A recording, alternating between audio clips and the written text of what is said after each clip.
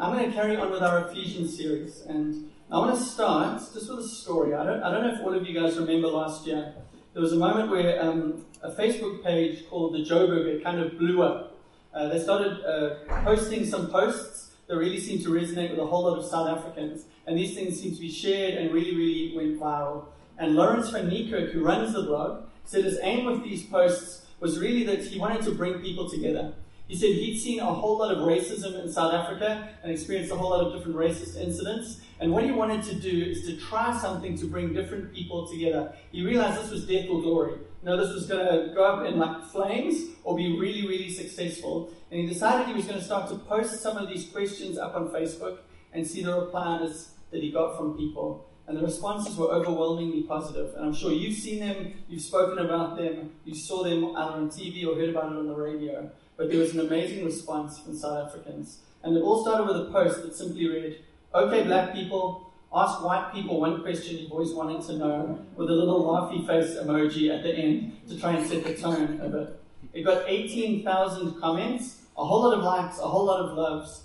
And I want to share just a few of those things from you. Some of them you might have heard before, some maybe you haven't. You can go and check out the rest later. I do also just want to say Harvest City doesn't necessarily endorse these posts, but I think it's a good bit of fun just going through them together. Number one, why do white South Africans get so excited when Sweet Caroline plays? You guys know that song? Sweet Caroline. Bum, bum. I don't know, I've never heard it before, but 4,000 likes on that post. And then Bongani Mapu chipped in and commented, "I'm not going to lie, that song is bomb. No wonder white folks are always happy. How can you be angry listening to Sweet Caroline on your way to work?" Someone named Marley posted, "What's up with your love for the aircon? Even in winter, you all have the aircon on full blast. Got me feeling like I'm in a shopping aisle at Woolies, but I'm in the office." Someone named Nana said, "Dear white people, why do you buy clothes for your dogs? You know that fur is meant to keep them warm, right? And they are not really naked." Peter Mokwena said, "What is up with you guys and in Kalakata? We forgot about that song over a decade ago, but it's still an anthem among the white community. Wow." And maybe fifthly, Keegan van der Walt, "How can you pronounce names like Dostoevsky and McConaughey, but a simple Tsepo is hard to pronounce?" So true, eh? I really hope I pronounced that right. That was a really wonderful thing. And then there were a lot of comments from other people about these things that we shared. I just thought these were two really positive ones. Someone named Non Shlakaniko said, "I honestly like white people a whole lot better after reading this. We get so caught up with the elephant in the room whenever we are around each other that we never get to discover any of our lighter sides." And someone named Sapiso said, "I really love this trend of trying to unite each other. There's no mudslinging here, just a beautiful exchange of culture and context. Love it. Mandela would be proud." I just thought those are incredible. You know, you can go and read through them a little bit later. I hope you're on the same page as me in sharing that.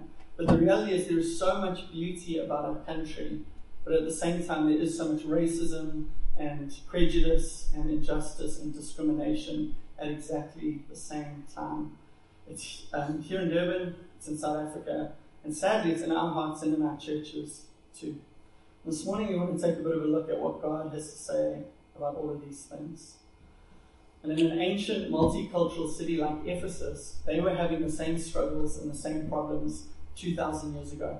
And Paul writes this letter to the church in Ephesus, and he speaks to them about this, and he applies the gospel to these issues. So this morning we're going to read a bit of a longer chunk from Ephesians 2:11 to Ephesians 3 verse 6. So bear with me. This is potent and powerful and is so relevant for us here in Durban today. And it says this: "Therefore, remember that at one time you Gentiles in the flesh, called the uncircumcision, by what is called the circumcision, which is made in the flesh by hands. Remember that you were at that time separated from Christ, alienated from the commonwealth of Israel, and strangers to the covenants of promise, having no hope and without God in the world. But now in Christ Jesus, you who once were far off have been brought near by the blood of Christ. For he himself is our peace, who has made us both one, and has broken down in his flesh the dividing wall of hostility, by abolishing the law of commandments expressed in ordinances, that he might create in himself one new man in place of the two, so making peace, and might reconcile us both to God in one body through the cross, thereby killing the hostility. And he came and he preached peace to you who are far off, and peace to you who are near. For through him we both have access in one spirit to the Father. So then you are no longer strangers and aliens, but you are fellow citizens with the saints and members of the household or family of God, built on the foundation of the apostles and prophets, Christ Jesus himself being the cornerstone, in whom the whole structure, being joined together, grows into a holy temple in the Lord. In him you are also being built together into a dwelling place for God by the Spirit. And in chapter 3, for this reason I, Paul, a prisoner for Christ Jesus, on behalf of you Gentiles, assuming that you have heard of the stewardship of God's grace that was given to me for you, how the mystery was made known to me by revelation, as I have written briefly. When you read this, you can perceive my insight into the mystery of Christ, which was not made known to the sons of men in other generations, as it has now been revealed to his holy apostles and prophets by the Spirit. And finally, this mystery is that the Gentiles are fellow heirs, members of the same body, and partakers of the promise in Christ Jesus through the gospel. You got all of that? Good. The first word that all starts with is the word therefore. Therefore. And what Paul is wanting to do, starting this all off, is he's going to speak about prejudice, racism, and discrimination and apply the gospel to it. But what we've been seeing is so far he's been laying this foundation of the gospel. Over the last 4 or 5 weeks, however long it's been, he's been pointing us to who we are in Jesus and who Jesus is and what Jesus has done for us. So he's laid that foundation of the gospel for the church so that we would know it, and now he's wanting to build on that, to apply that to our lives and to apply that to racism, discrimination, and prejudice. And I think there's something really important to look at here. If I can just do a pastoral aside before we carry on. I think like one of the things I see chatting to a lot of you and just to other people, like in South Africa and people who live around the world, is that our world is getting more and more crazy, you know? I think the reality is with the internet and with our phones, we're getting bombarded with all sorts of messages and news all of the time. You know, whether it's blogs or emails or on Twitter or Instagram or whatever it is, we're just getting bombarded with information. We're getting bombarded with events that are going on. We're getting bombarded with new ideas, politics, social change, cultural change, and our culture is changing faster than it ever has before. And I think for so many people, we just don't know what to do. You know, it just feels a bit overwhelming, trying to keep up with everything, trying to know what we're meant to believe and what we're meant to do in light of that. And for Christians, for us to know how we live as followers of Jesus today, and what we're meant to believe, and how our culture is changing, and how we're meant to respond to that, I think it's quite an overwhelming thing for so many people. And what Paul is doing here is he's actually giving us a masterclass. He starts off and he's showing us the big idea of the gospel. This is the core or center of our faith. And he's built this foundation of the gospel for so long. And now he's going to apply it to this crazy situation that is going on in their city and in their church. He's showing us how to apply the gospel.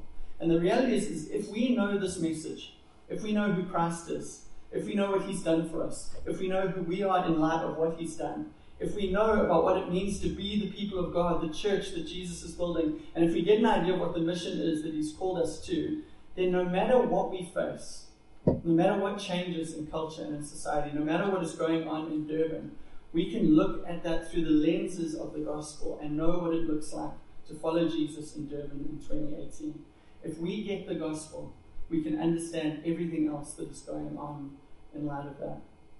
But back to Ephesians 2. Here in verse 11 and 12, Paul is talking into some really complex, hostile, deep rivalry between the Jews and Gentiles. And he even shares these two kind of slang nicknames that they've got going. Got the uncircumcision and the circumcision. Seems like that was quite a big thing back in the day. And this rivalry between these two groups was religious, you know. The Jews and the Gentiles didn't worship the same God. Secondly, it was cultural. The Jews had these rituals and feasts and celebrations that were going on that made them distinct from every other nation in the whole of the world. The third was this was a social thing. The Gentiles were seen as foreigners and outsiders of the nation of Israel. And lastly, this was a racial thing. The Jews could boast because they had the blood of Abraham, Isaac, and Jacob flowing through their veins, and the Gentiles didn't. And this hatred between the Jews and Gentiles had been going on for generations. This wasn't like a new thing that had just sprung up overnight. This was something that had been ingrained in young Jews and young Gentiles for many, many centuries. And we can see that in some examples. Imagine being a little boy or a little girl growing up in a home where your dad would pray every day and thank God that he hadn't made them a Gentile, a slave, or a woman. Imagine as a little girl, that's what you heard your dad praying every single day. Imagine that, what that would make you think about what it means to be a woman, or the value of men. Or imagine being a little boy growing up in that kind of home. How you would see yourself as a man, how you would see Gentiles, how you would see slaves, how you would see others. And this was a prayer that most Jewish men prayed every single day. One Jewish rabbi of the time used to teach that the only reason that God created Gentiles was to fuel the fires of hell. So we asked him to come and preach next week. We thought it would be a hoot, you know. I share those two examples because every single one of us has been socialized. You know, we've grown up in a family, we've grown up in an environment, we've grown up in a culture that has shaped us over years and years and years and years, and we don't even realize that it's going on. We've all been formed by these things that shape how we see others, shape how we see ourselves, and shape how we see one another. And I want you to think about this just for a second. When you were growing up, who were your heroes? You know, racially, culturally, spiritually, socially. Who were the people that you idolized, the people that you looked up to? And then who were the people you demonized? Who were the enemies? Who were the bad guys? Who were the people that you felt safe with? Who were the people you were taught to fear? Who were the insiders and the outsiders for you growing up? And on top of that, which group were you in? Because this is exactly what Paul is speaking about, yeah? And he's speaking particularly about the Jews, the insiders, and the Gentiles, the outsiders. But maybe for you, you grew up in a situation where you were one of the outsiders. You felt rejected. You looked down upon. You felt like people didn't invite you to certain things. You feel like the circle was closed off to you. Or maybe you feel like you were in the other group. You feel like you were the powerful. You were the one who cut others out. You were the one who looked down on others or made others feel inferior. The reality is those are the two groups Paul's speaking about here. But probably for all of us in this room, we've been in both. You know? Probably for all of us, we've been in a place of power at times, and at other times we felt powerless and kind of inferior. And sadly, what the gospel does, or the hope of the book of Ephesians, is that Christ is bringing both groups together inside of him and making us one. That's the story of what Paul is saying here. He's bringing both groups, the insiders and the outsiders, together in Christ, and he's making them into a family. He's redeeming them and bringing us together. So that's what the gospel does. That's what should be happening inside of the church. But sadly, so often the voice of culture and the voice of the world around us is shaping us so much more strongly than the gospel.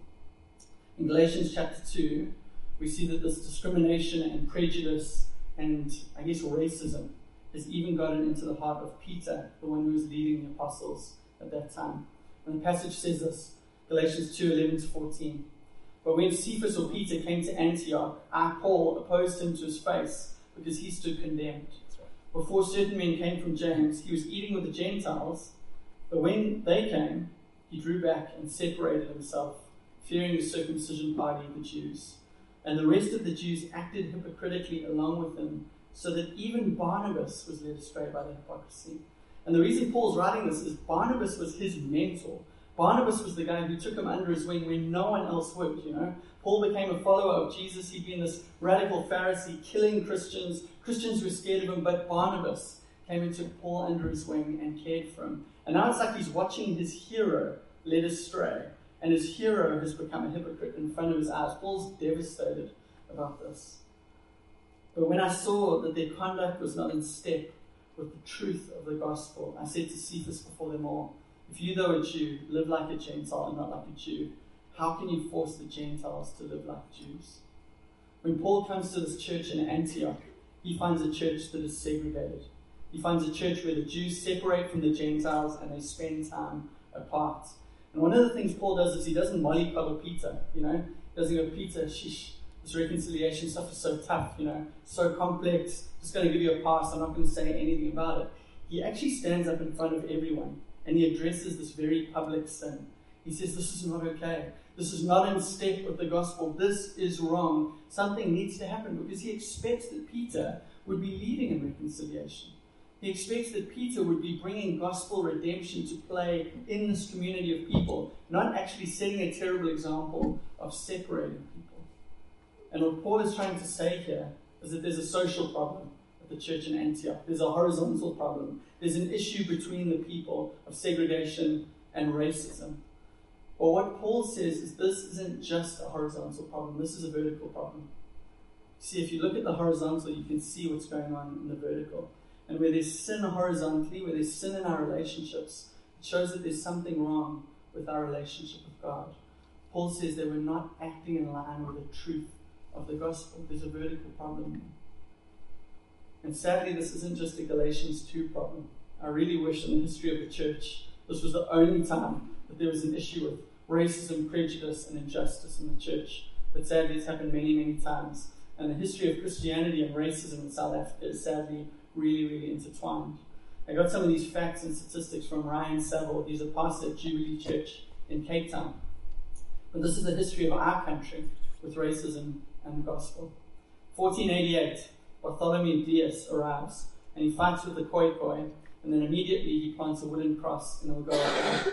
A few years later, 1497, Vasco da Gama landed in St. Helena Bay, and there's another violent clash with the Khoikhoi people, and then he sails further to Mossel Bay, where he plants a cross in the soil and then builds a chapel in 1501. And in 1652, Jan van Riebeck arrives, and immediately he makes two requests. The first is a request for slaves, and the second is a request that they would pray this prayer in their council meetings. A prayer for true Reformed Christian doctrine should be spread among these wild and insolent people. Then in 1806, the British, which is my people. My mom was born in the UK, my dad grew up in the UK. His parents, my grandparents and great-grandparents are from Europe. In 1806, the British occupied the Cape. And at that time in the Cape, there were 9,300 slaves and 6,400 free inhabitants of the state. Slavery was deeply intertwined with Christianity, and as slaves came into town, they would be given new Christian names like Moses and Daniel's and Abraham's. A percentage of slaves would even be tithed to the church, which just seems crazy to us now. Imagine little boys being torn from their mother's hands to be taken to church, to be tithed as property, to be owned by the people of God. This is the context that evangelical Christianity grew up in South Africa. This is the kind of movement that we were a part of. This is the story that is part of our, genesis and formation. Just like Peter in Galatians 2, preaching the gospel, but at the same time being more shaped by the culture around him and the spirit of the age than the message of Jesus. Slavery ends in the 19th century in South Africa, but in the 20th century, a bunch of NK missionaries start to perfect the doctrines of apartheid. And then it's a former minister or priest turned politician, D.F. Milan, that implements apartheid. That's the story of the church and racism in our country. And I think, as a white, privileged male preaching this message today, it just feels so awkward and uncomfortable to me, This is something I would rather not do. This is something I've wrestled with. I think growing up in the white, leafy suburbs of Kloof and then moving down to Durban, I've been so challenged by the realities of the diversity and beauty of our city coming from a very different background. Realizing that my upbringing and my story is very different from the stories of most people in our nation. And honestly, over the last 5 years, one of the things I've wrestled with as a pastor in the city is, should I be leading this church? Is the fact that I'm white, is the fact that I come from privilege, is my story actually a hindrance to the gospel in Durban? Is it a hindrance to the growth of this church or not? I've spoken to people about that because it's been a real issue that has convicted me and challenged me. But the reality is that God has put me in this church to lead this community at such a time, and He's put you here too. And part of the reason He has done that is so that we won't just speak the gospel in word, but that we will embody it and live it out in deed. One of the things we have an opportunity to do as a church is to represent the power of the gospel to transform people and transform relationships, and to show how God can do that even in a complex social and cultural situation like we have in Durban and South Africa.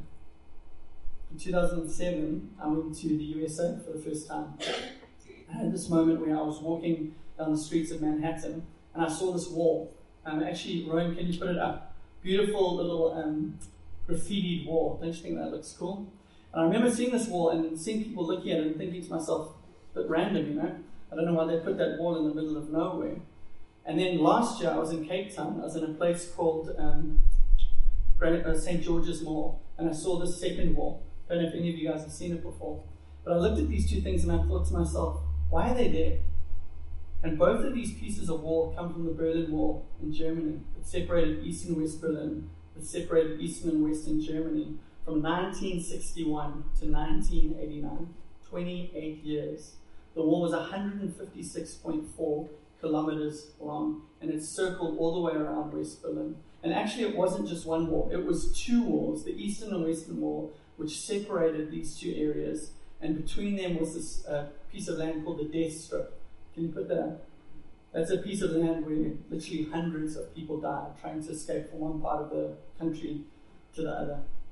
And the Berlin Wall obviously physically divided Germany, but it also ideologically divided Germany and divided these ideas which were going between it. And when this wall was destroyed, 65 trains, 175 trucks, and 13 bulldozers were used to remove the wall. And today, pieces of that wall have been bought and sold and moved to every continent on the face of the world. I had to think, why? Why move this piece of wall all the way to New York, all the way to Cape Town, all the way to these other major cities? You know, think of the time, the effort, the energy that goes into moving these things that weigh tons to be on display in other parts of the world. Obviously not because of what the wall physically represented. It's got to be because of what the wall symbolically represented. It represented the division of two ideologies which were shaping the world at that time. And while many people in Berlin wanted the wall to fall, even more people wanted a piece of the wall once it came down, because it signified democracy, civil courage, and the end, like the West's victory over fascism. That's why people have spent millions and millions of rand to purchase this and gone to all the inconvenience of taking it to different parts of the world. Now, the reality is that South Africa never had a physical wall like that dividing people. But there was another wall of apartheid, which separated people for many, many years, far longer than the 28 years we're speaking about there. And even though that wall was torn down decades ago, at the same time, it still feels like there's this invisible wall separating people geographically, culturally, socially, economically, and even spiritually. That wall of apartheid, to this day, shapes our stories and our interaction with Christianity. But there is hope. And Paul writes in Ephesians 2, verse 13 to 16, "But now in Christ Jesus." After all of the water that's gone under the bridge, after all of the years, but now in Christ Jesus, you who once were far off have been brought near by the blood of Christ. For he himself is our peace, who has made us both one, and get this, has broken down in his flesh the dividing wall of hostility. He's broken down the dividing wall of hatred, the dividing wall of racism, of prejudice, of every kind of evil that was separating people. He has broken it down on the cross by abolishing the law of commandments expressed in ordinances, that he might create in himself one new man in place of the two, so making peace, and might reconcile us both to God in one body through the cross, thereby killing the hostility. Christ has made us one. Christ has broken down the wall of hostility that separates groups of people, so that now, Paul can say, the hope is that Jew and Gentile can now come together from the place of division that they had to be one new humanity inside of him. And for us in Durban, black, white, Indian, coloured, Afrikaans, English, Sotho, Xhosa, Shona, whatever language you speak, for us male and female, old and young, South Africans, foreign nationals, educated and uneducated, rich and poor, powerful and powerless, cool and uncool, whichever categories you fit into, Jesus is saying the same. He has broken down the wall of division that keeps us separate. He's broken down the wall of hostility and hatred to make one new humanity in himself, one new family, one new people called the church. That's what Jesus is at work doing.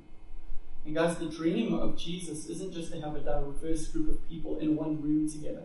If that was the dream, thanks Tabitha. If that was the dream, then movie theaters are really successful at that. If that was the dream, then shopping centers and shops are really successful at that. The dream isn't to get a diverse group of people into a room.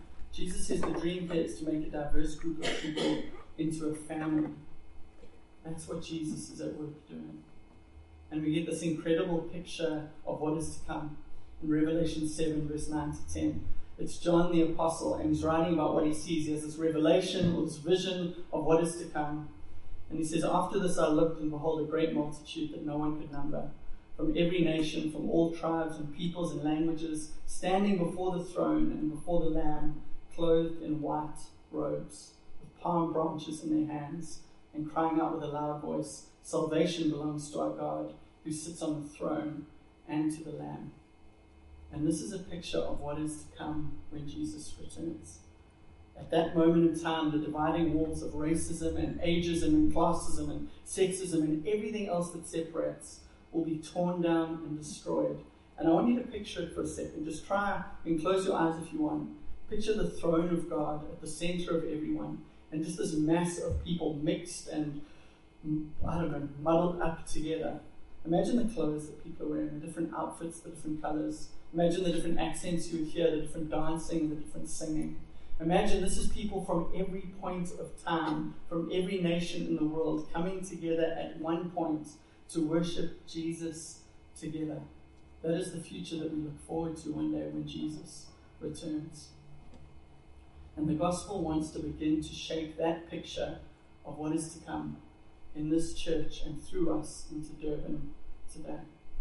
We get the opportunity, the privilege of giving this preview and foretaste of what will happen in Revelation 7, of what is to happen one day when all of the things that divide us are crushed and there's this beautiful redemption going on among the people of God. And for us as the church, we need to work backwards from Revelation 7, work backwards from what we see and think, how does this impact how we live now? How does this impact what we do now? Because on the cross, Jesus killed the hatred.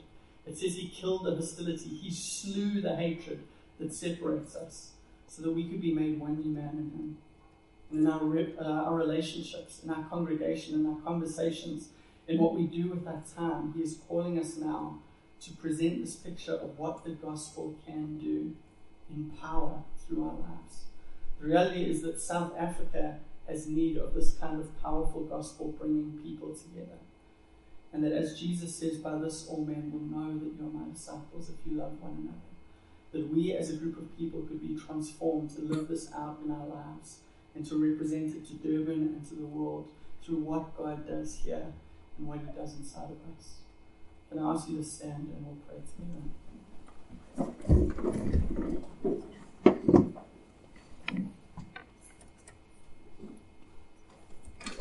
If you don't mind closing your eyes, that's one of the things we try and do here, just to focus on Jesus as we respond. But I just thought as we end in worship, before we go out to the pool, before we see people take the next step with Jesus, I want to give you 4 questions just to consider as we respond to him. Firstly, do you need to repent of any racism, prejudice, or discrimination that is in your heart? That's probably all of us here today. Do you need to repent of anything? Secondly, is there anyone you need to forgive for what they've done to you in the past? I'm not saying they deserve your forgiveness. I'm not saying they've apologized. I'm not saying they've earned it. But in light of what Jesus has done, is there anyone you need to forgive this morning? Thirdly, I think for many people, if you kind of lean more on the liberal side, this idea of horizontal redemption or reconciliation makes sense. But for you today, is it maybe not that kind of reconciliation you need, but vertical reconciliation? Do you need to be reconciled to God today? Do you need your sins to be forgiven? Do you need to be right, not just with one another, but with your Creator? And lastly, how does your life and your home represent that Revelation 7 picture of what is to come? Is there anything even now that God is prompting you to do or to change or to become, to live in light of this? If we're going to be a reconciled church, we need to live reconciled lives. And I just ask you, Lord, in the hostility and complexity and depth of these issues, I just ask you to pour your grace out on us now, Lord God. Lord, we pray for the power of the gospel, which can do what none of us can do, to come and work in our hearts and our minds, and to change us, and to change Harbour City to become the people you want us to be. I pray for healing now. I pray for grace to come upon us now. We thank you for the gospel that reconciles us to you, and we thank you for the gospel that reconciles us to one another. And I just pray even now, Holy Spirit, that you would just come upon us and take us by the hand as we go forward.